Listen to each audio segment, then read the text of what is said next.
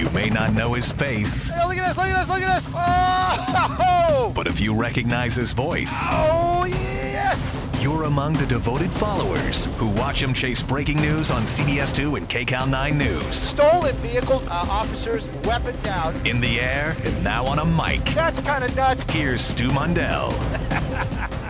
Podcast number 3. We're new. We're wet. We're just getting going here. Just letting you guys know. Podcast. I know that we're getting out on a bunch of other types of ways to get us. You can get us on the CBS LA website. You can get us on iTunes. And I understand one of my friends just texted me.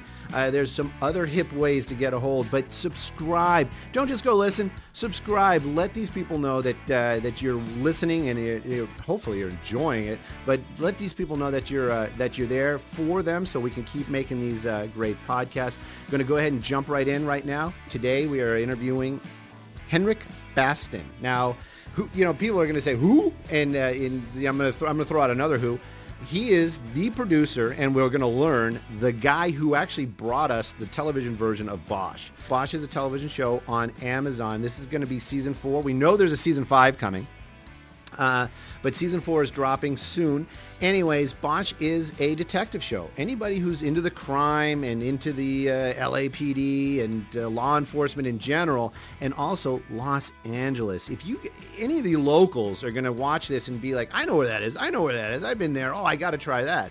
But if you're not local and you just want to see some LA, that it is a way to really kind of get to learn about LA or see LA without like taking a tour. Bosch.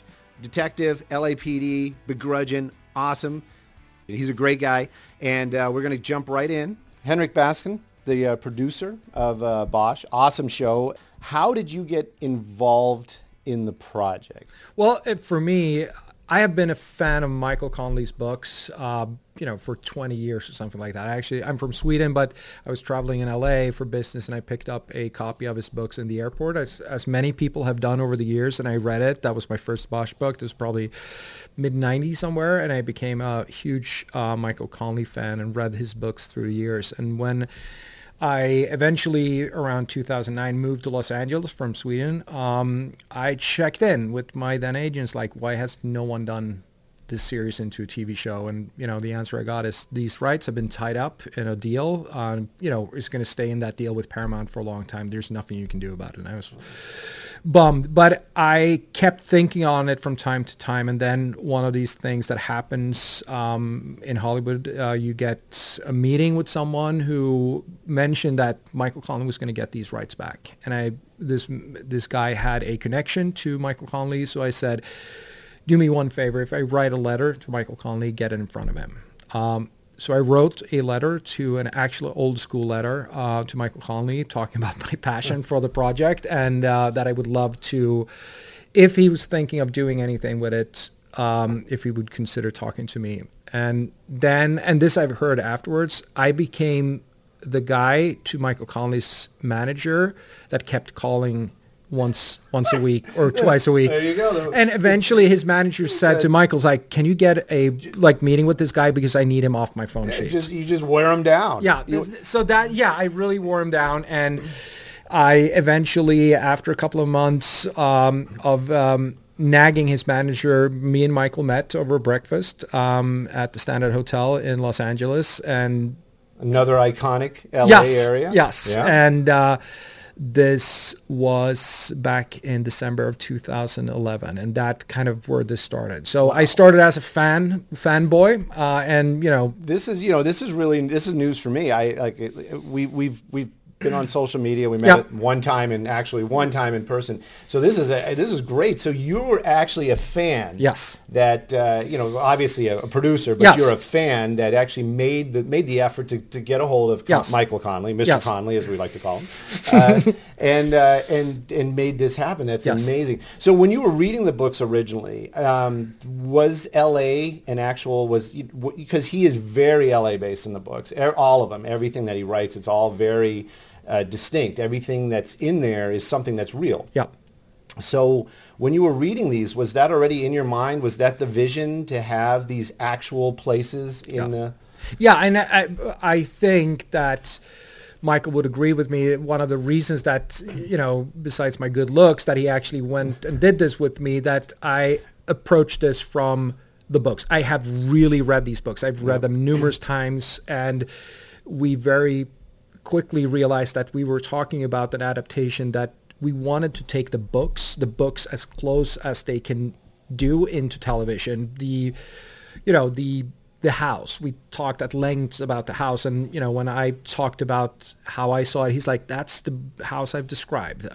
So I think that was a big piece for me. I got to know LA through Michael's books. Wow.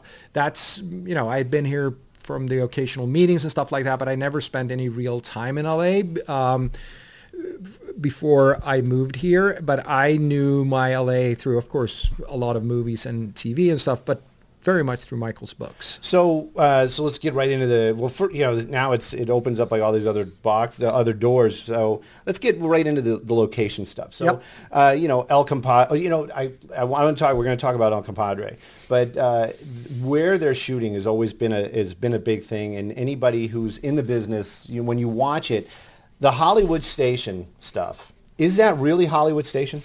Yes and no.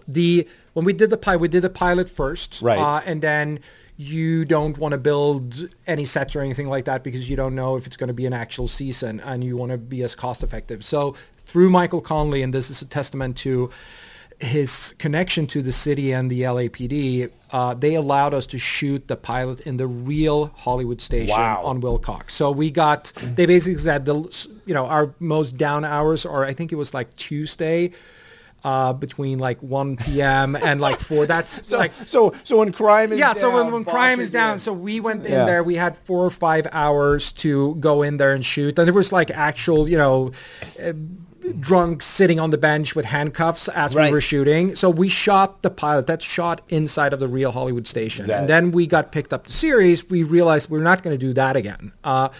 So what we did was we built a scale replica of Wilcox Station down to the scuff marks. Basically 10 blocks from there, where we are in Red Studios.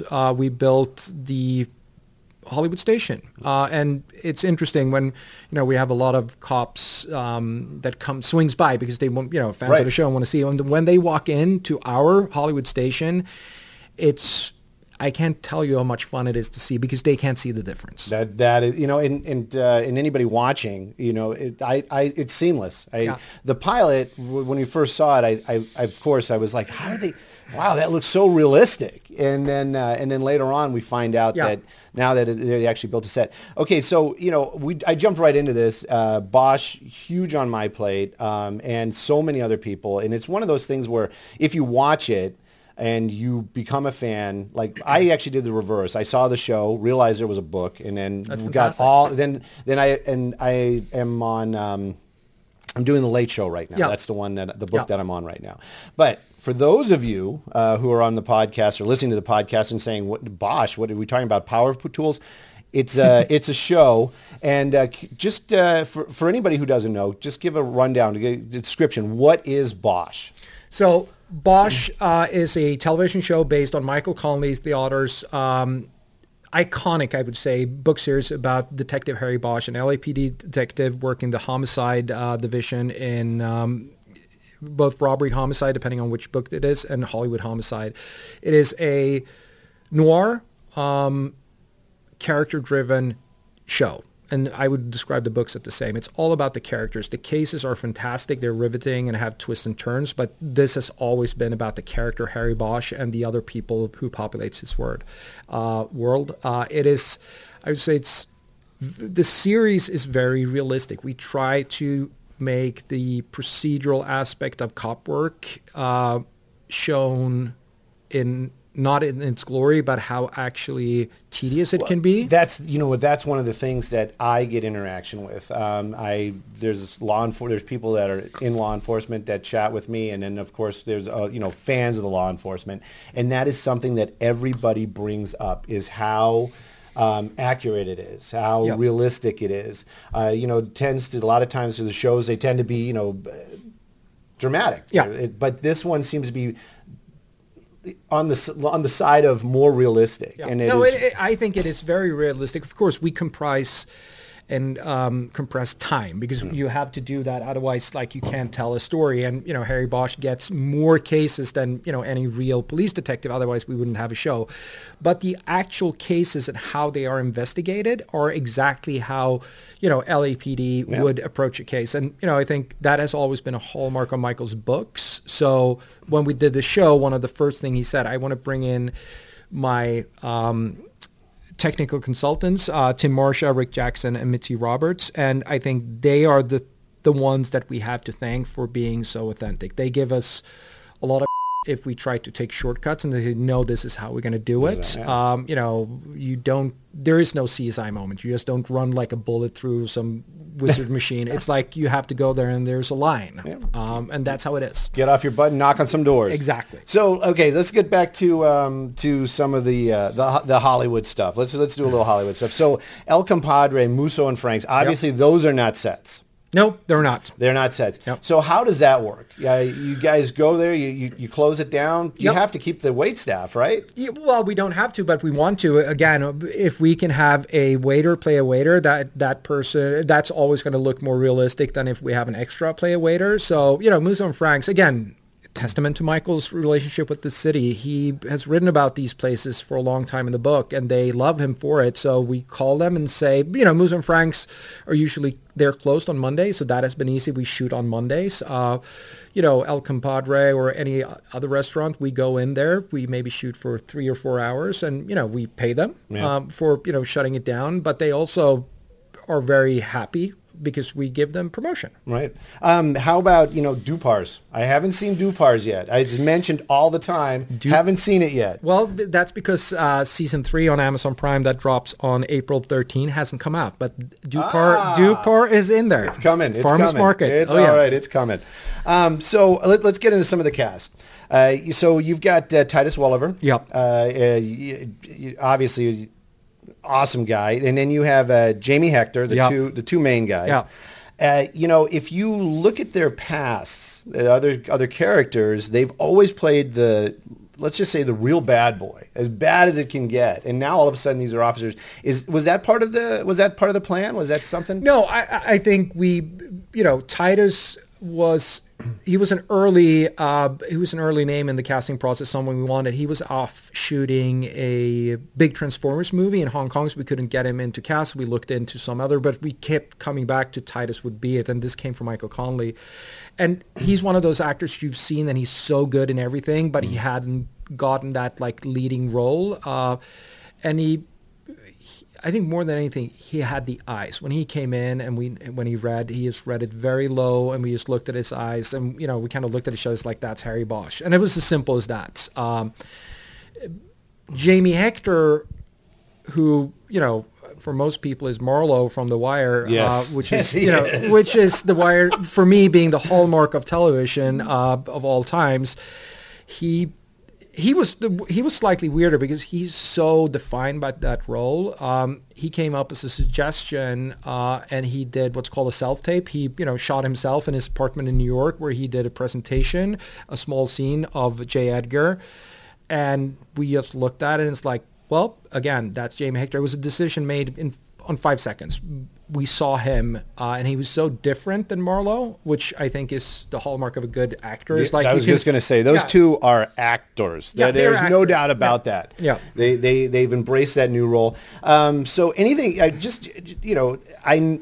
know that there's the books. Anybody who's like a real fan that's listening right now is going to say, they'll really pick up that, there's the books, and then there's parts of the books that wind up in the shows. How does that happen? What's the process there? What's the creative deal where they're taking the pieces of the books and making it into the show? Well, I think it has started in one way and then it shifted. Of course, when I did a deal with Michael Connelly, I bought the rights to the Harry Bosch universe. At that point, I think it was 18 books. And Michael said to me, it's like, I want you to use the books. And I was kind of course, duh. Like, I'm buying these books. Like, there's a reason I want him to do this. Like, and he's like, well, most producers, they want, to take the character. It's like, no, we want to do the same thing. Right. So it really started with, in season 1 and 2, we took, it's basically 2 books per season that we what we call the double helix, where we take an A and a B story and we weave them together. Right. And then we might steal a character from a book that is unrelated to this, but for the adaptation purposes would fit really good. So we have had like 2 major storylines that comes out of a book, and done that. And then, of course, as the series has continued, we're starting the writer's room for season 5 today, actually. Wow. Season 5 today. Season 5 started the writer's room.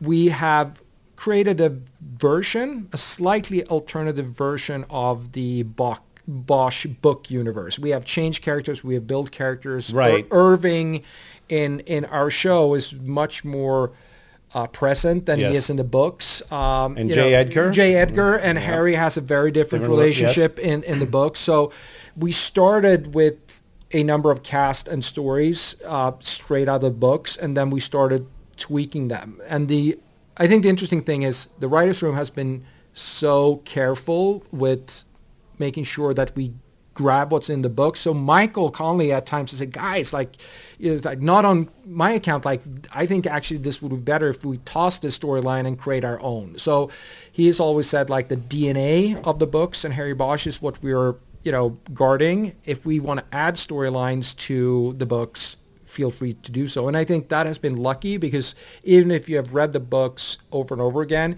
you will be surprised what happens in the show because we twist the storylines. Like the killer is someone else. Right. Yeah. And that works really well. So current events.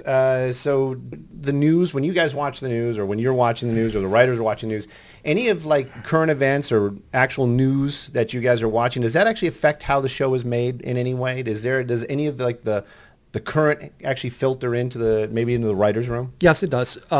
Then I think the writers of this show, starting with Dan Pine and Eric Overmyer, our showrunners, are very, interested in society, the changes, politics and stuff like that. But we're also mindful that if you take something that is very topical today, and write too much to that, we have a cycle that is almost a year. From we start our writer's room, or more than a year, from we start our writer's room in March until it airs, it's 1 year and 1 month. Wow. So you don't want to do too topical, but right. If you look at the season in Michael's book, he wrote the book Angel's Flight. It's mid to, I think it's 97 or something like that. He wrote it. It's about racial tension. It's about cops killing the wrong person and what that could lead to. That is the foundation of this season. It is super timely. Yeah. And I think that is because Michael has always been interested in, what's going on in society and reflected that in his books.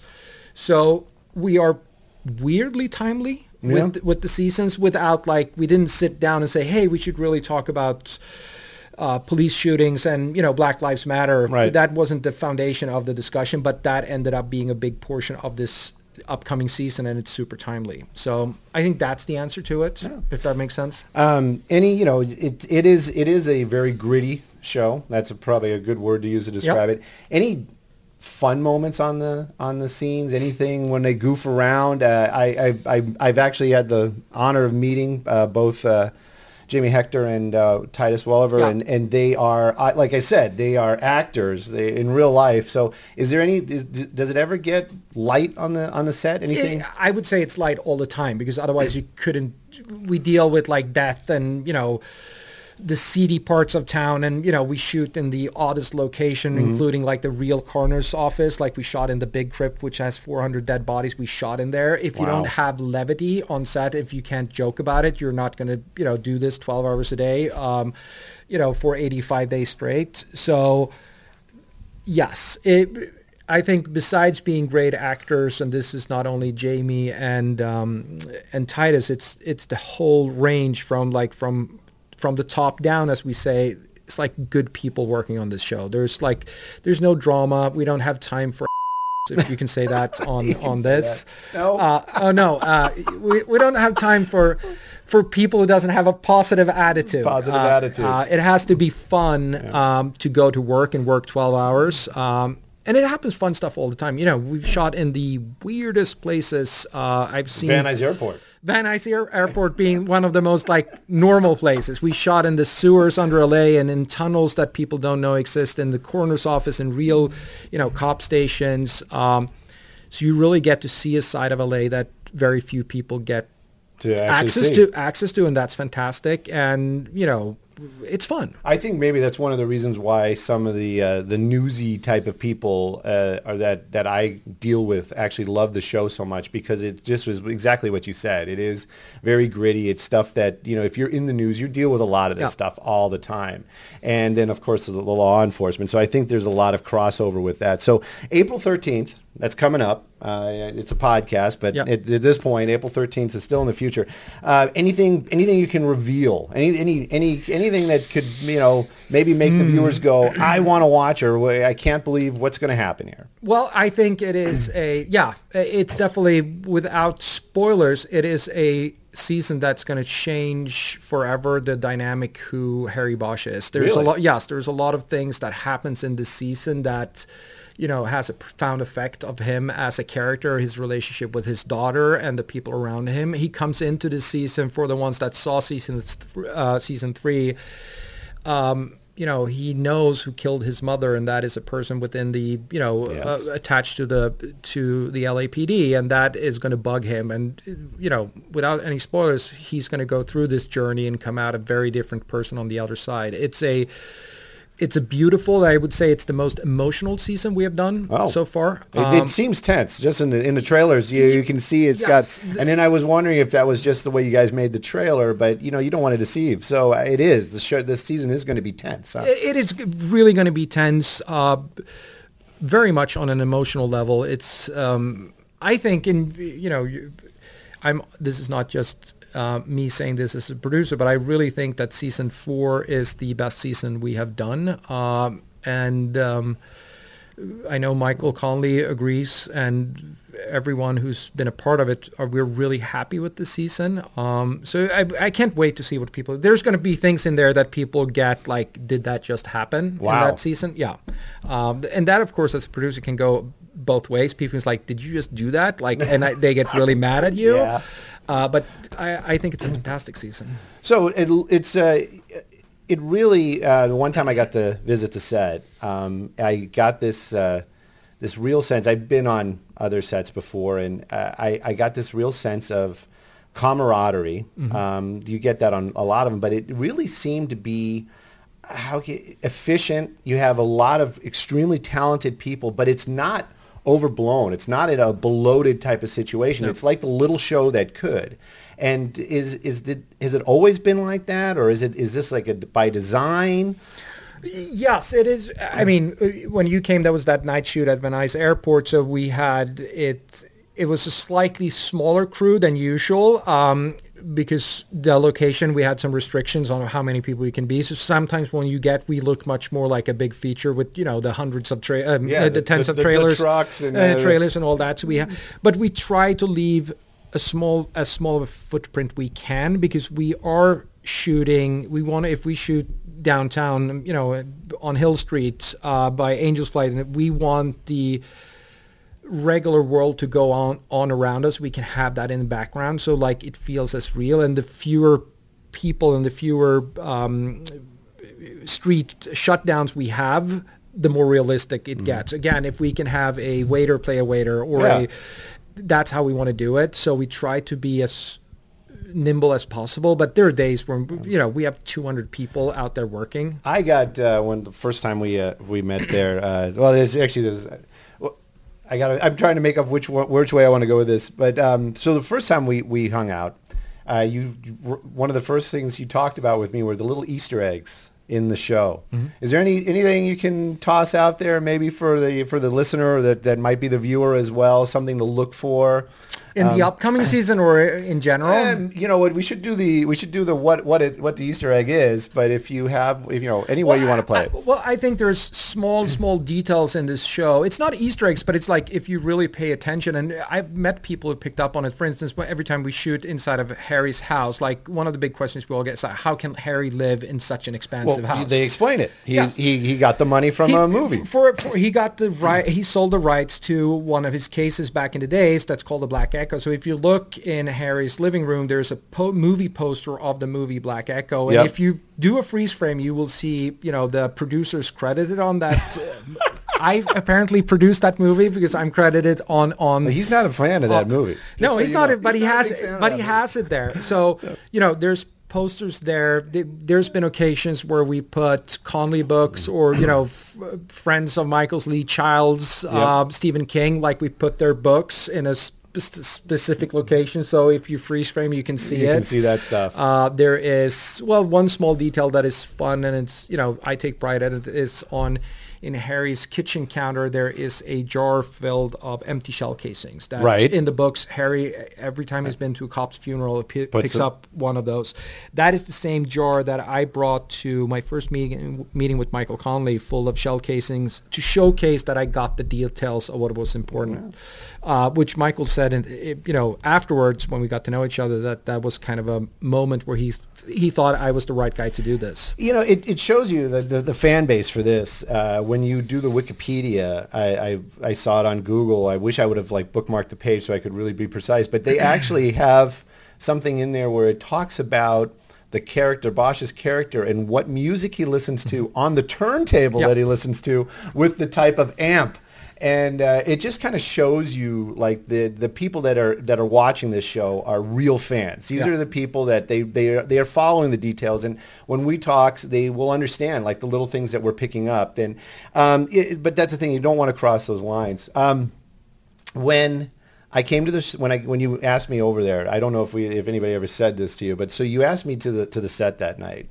And you hadn't arrived yet, and for anybody of the listeners, I based out of Van Nuys Airport, and they were shooting at Van Nuys Airport, and I got the gracious invitation. So I shirked my duties and told them I was unavailable, and went to the other side of the airport.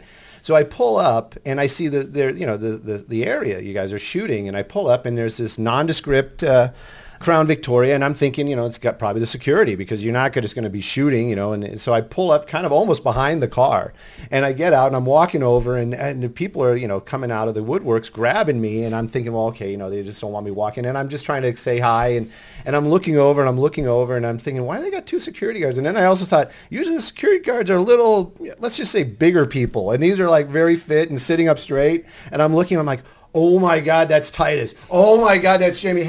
And then I realized I had just walked right into the set while you guys were shooting, and that's so fantastic. it was a big faux pas on my part. But here's I can add to that. So I arrived, 5 minutes after you, and I did the same thing, but I drove into the set. You didn't know this. I came with the car in, and someone was waving, and I kind of waved to them. He just drove past, hey. And then I see Titus and Jamie sitting in the car, and it's like, oh, So you were not the only one that night. Well, it's a testament to how realistic these shoots are.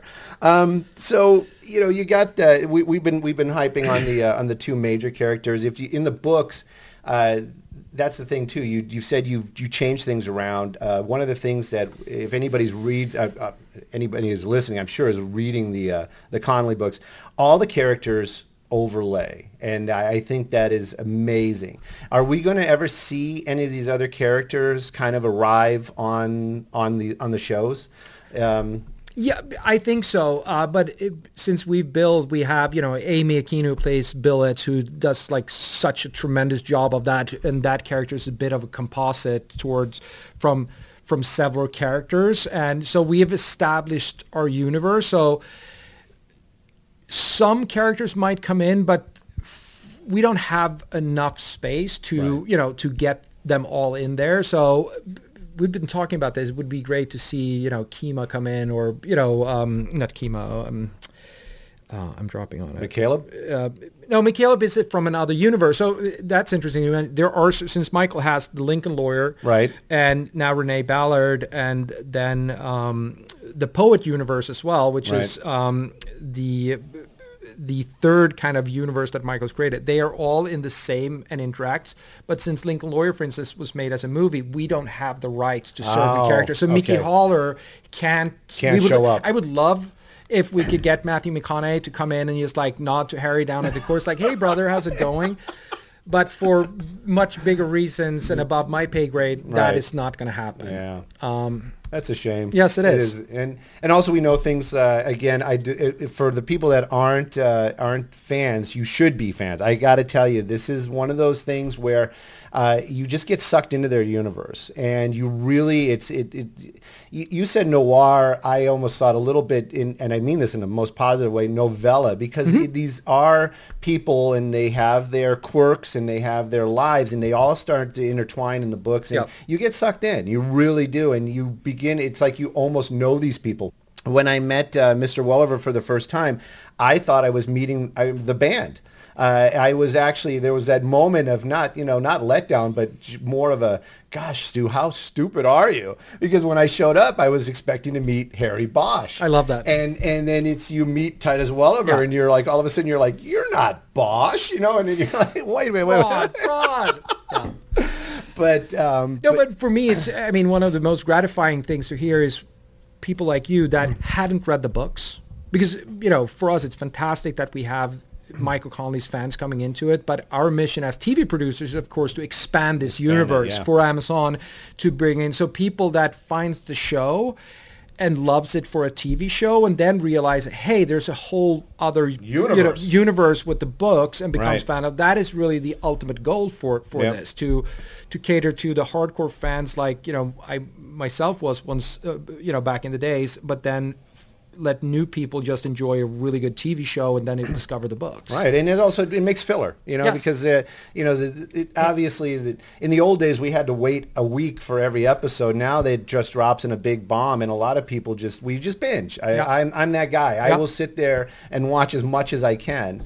But then you always have the books to fall back on, at least in this case. Between seasons, you can read the books. Yeah. So April 13th. April 13th. It's a big day, and this one is loosely based on which Angel's book? Flight. Angel's Flight. It's a lot based on Angel's Flight. The main the main case and the main characters are all from Angel's Flight, and then we've added both storylines from previous season that we kind of wrap up in this, and added some new stuff to it.